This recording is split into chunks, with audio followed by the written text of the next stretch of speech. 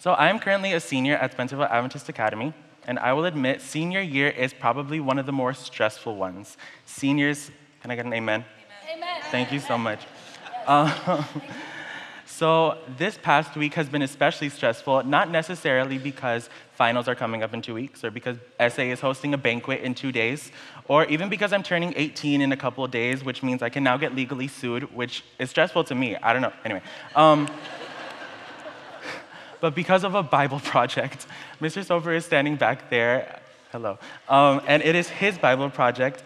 It's a marriage proposal project. So this week, or the week before, we were assigned partners. First, we take a temperament test, and then we're paired with someone. So I got Taya, and she's standing here in the front. Hi. And it's so interesting to see the class dynamic completely change during this period of time. There's so much expectation, so much excitement, so much stress, so many different emotions going through people's minds. The guys on one side are over here trying to plan the proposals, completely stressed out, not knowing what the person will like, not knowing whether they're gonna say yes or no. And then the girls on this side are anticipating who they're gonna get, because they don't know who they're gonna get. So there's people, I'm gonna call you out, I'm so sorry. There's people like Zoe who voice record conversations because they're so excited and they have so much anticipation for this one event.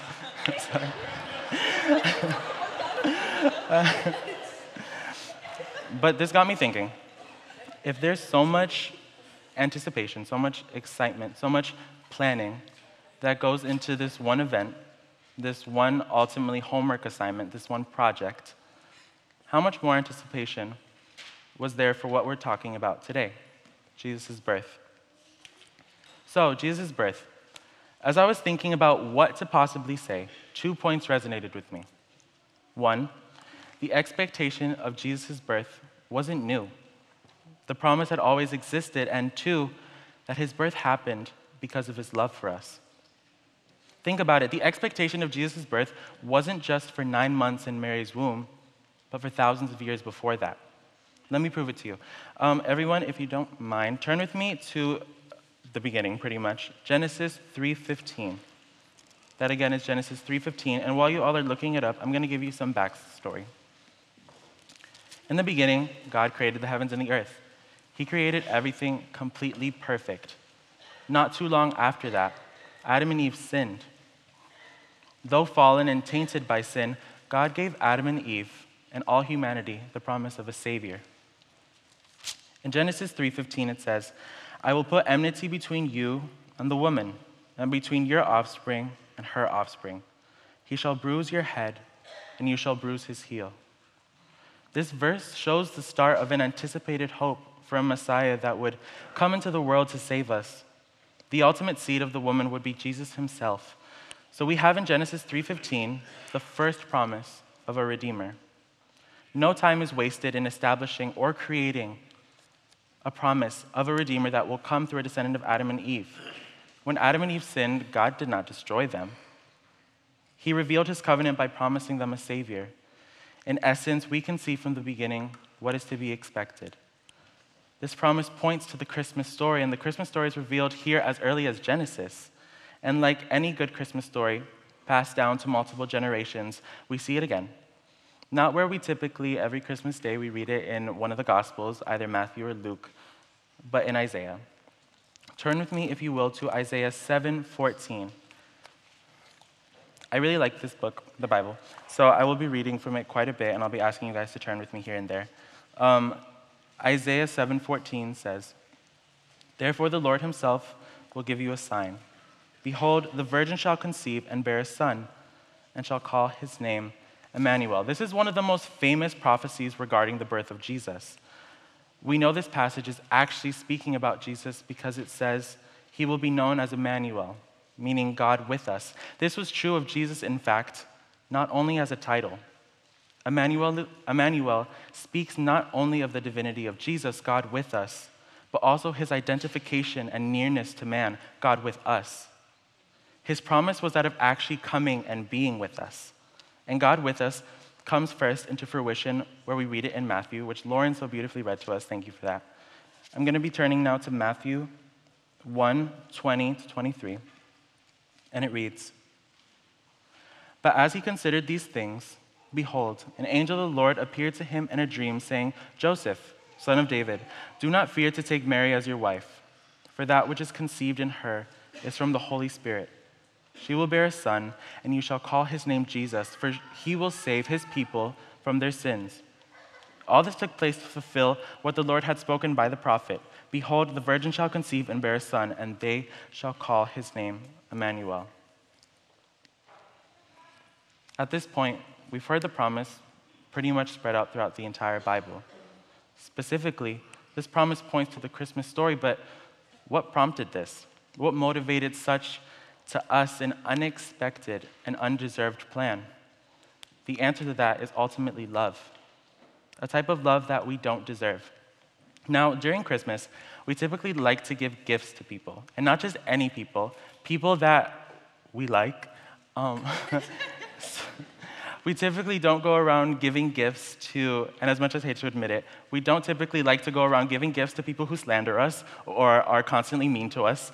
We tend to give gifts to people who are kind to us and loving to us, or who we care about, or people in need.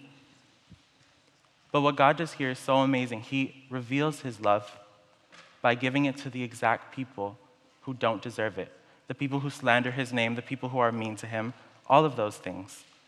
In Isaiah, it says, Isaiah 53:3, if you'll turn with me there. He was despised and rejected by men, a man of sorrows and acquainted with grief. And as one from whom men hide their faces, he was despised, and we esteemed him not. Jesus was to come into the world where he was not only not accepted, but despised. God's love for us is so beyond belief that he's willing to promise us a Savior in spite of that, when it seems like we don't even want it, but we so desperately need it. And of course, God knows so much better than we do.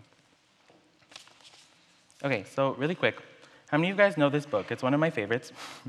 It's The Lion, the Witch, and the Wardrobe by C.S. Lewis. Raise your hand if you've ever read it before. Yes, I used to read it as a kid, and I didn't really realize how cool some of the things in this book actually are.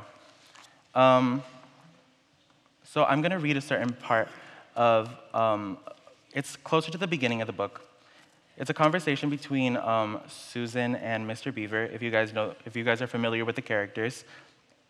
So it says, "Oh," said Susan, "I thought he was a man. Is he quite safe? I shall feel rather nervous about meeting a lion."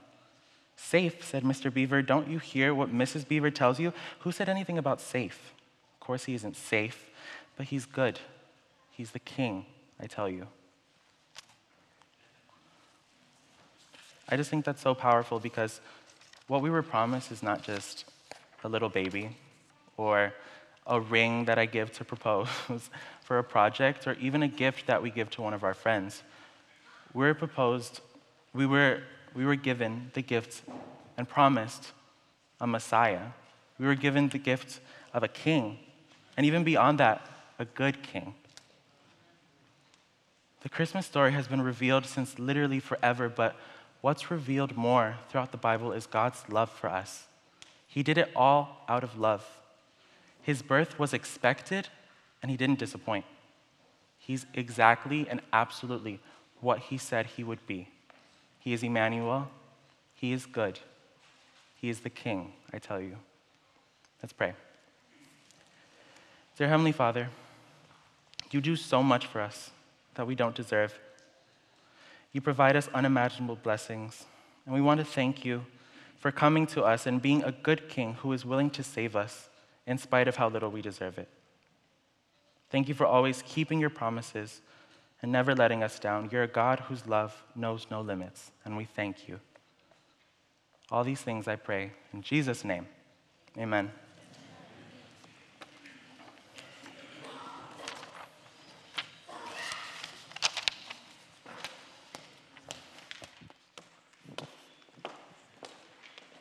Good morning, church. My name is Lindsay Gispert, and for those of you who don't know me, I would like to tell you a little bit about myself.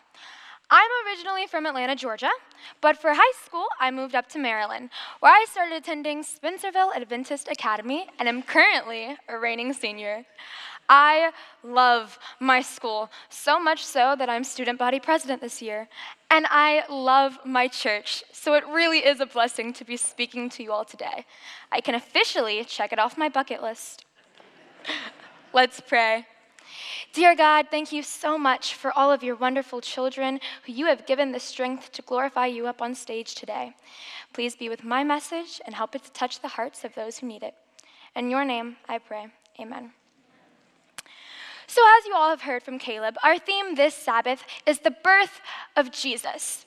Now, if you turn with me in your Bibles, the story starts in the first chapter of Matthew, and we're going to read verse 18. But surprisingly enough, the story doesn't start with Jesus himself. It starts with two rather plain human beings, whose names I'm sure you know very well, Mary and Joseph. Verse 18 reads as follows. Now the birth of Jesus Christ was as follows. After his mother Mary was betrothed to Joseph, before they came together, she was found with child of the Holy Spirit. Now, in general, when we talk about this story, we focus on the perspective of Mary. But growing up learning this story all the time, I always thought it was so obvious why Mary believed the prophecy. I mean, how could she not? The evidence was within her. But for Joseph, on the other hand, the evidence wasn't so plainly laid out. He only had Mary's word. Take a moment and think about someone who is very close to you, someone you trust entirely. It can be a spouse, a relative, a best friend, okay? You got your person? Now think if this person comes to you and they say, so I know this sounds crazy, but God gave me the ability to fly. What are you talking about? You can't fly. That's impossible. Why are you making up stories? I don't get it. And this person's absolutely adamant. They're like, no, this happened. I'm telling you the truth. And you don't see any tangible evidence of this person flying. You have only their word. I think most of you can agree that regardless of your relationship with this person, you wouldn't be super quick to take their word on it. You would raise an eyebrow.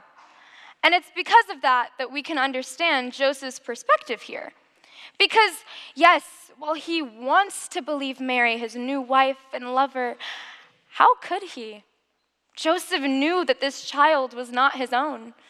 And in verse 19, it says that he was advised to put her away secretly.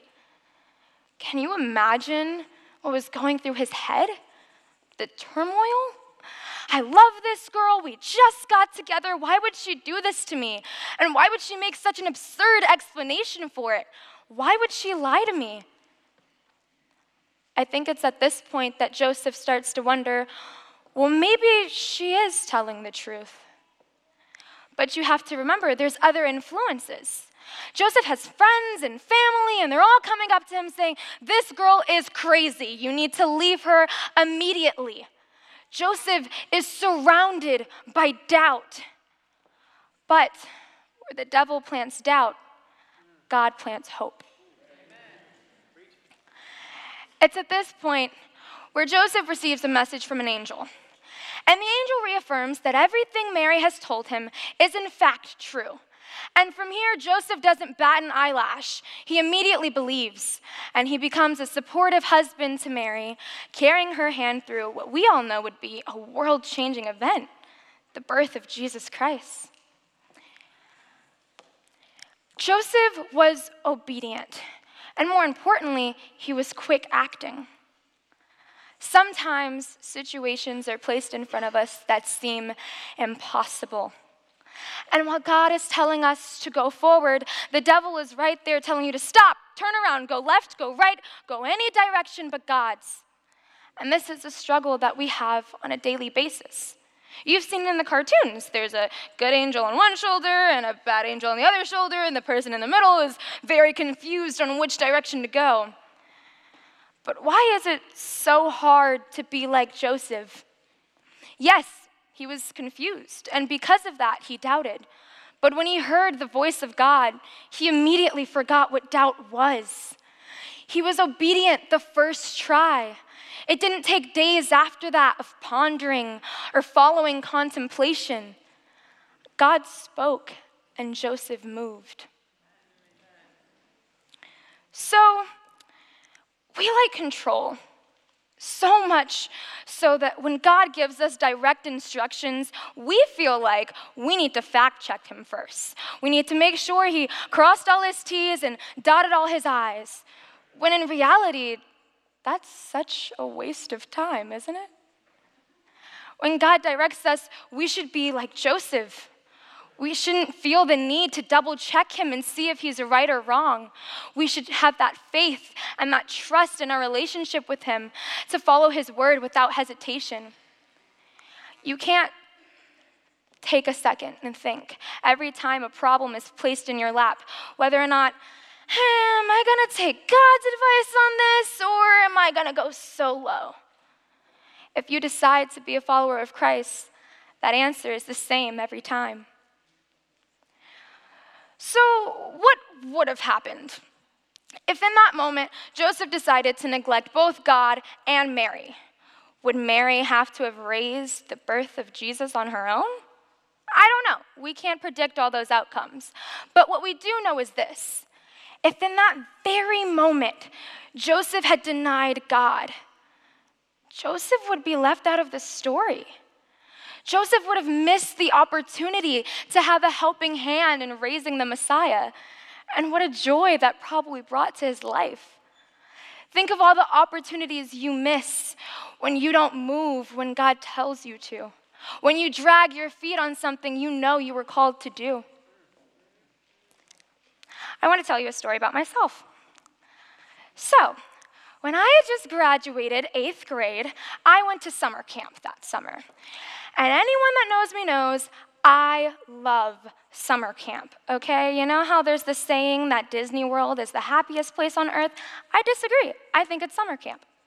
But anyway, I was sitting underneath a tree doing my morning devotionals before breakfast, and I said, God, look, I know that I'm moving to Maryland, and I know that I'm going to high school, but I have no idea all the in-betweens of that. I don't know where I'm going to school, and I don't know how to make that decision.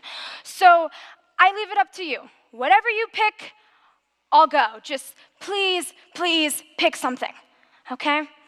And so that summer, I moved up to Maryland, and I toured every school in this state.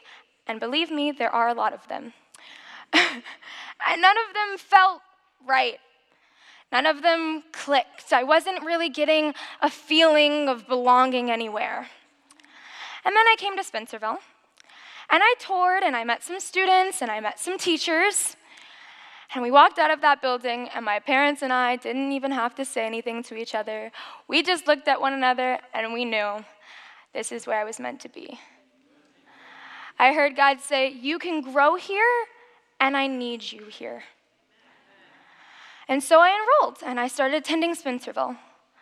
But if in that moment I didn't move when God told me to, I would have missed on so many amazing opportunities.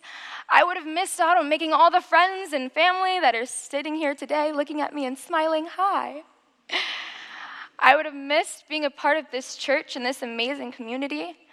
I wouldn't even be standing in front of you today preaching. Joseph didn't waste time in contemplation on if God was right or wrong.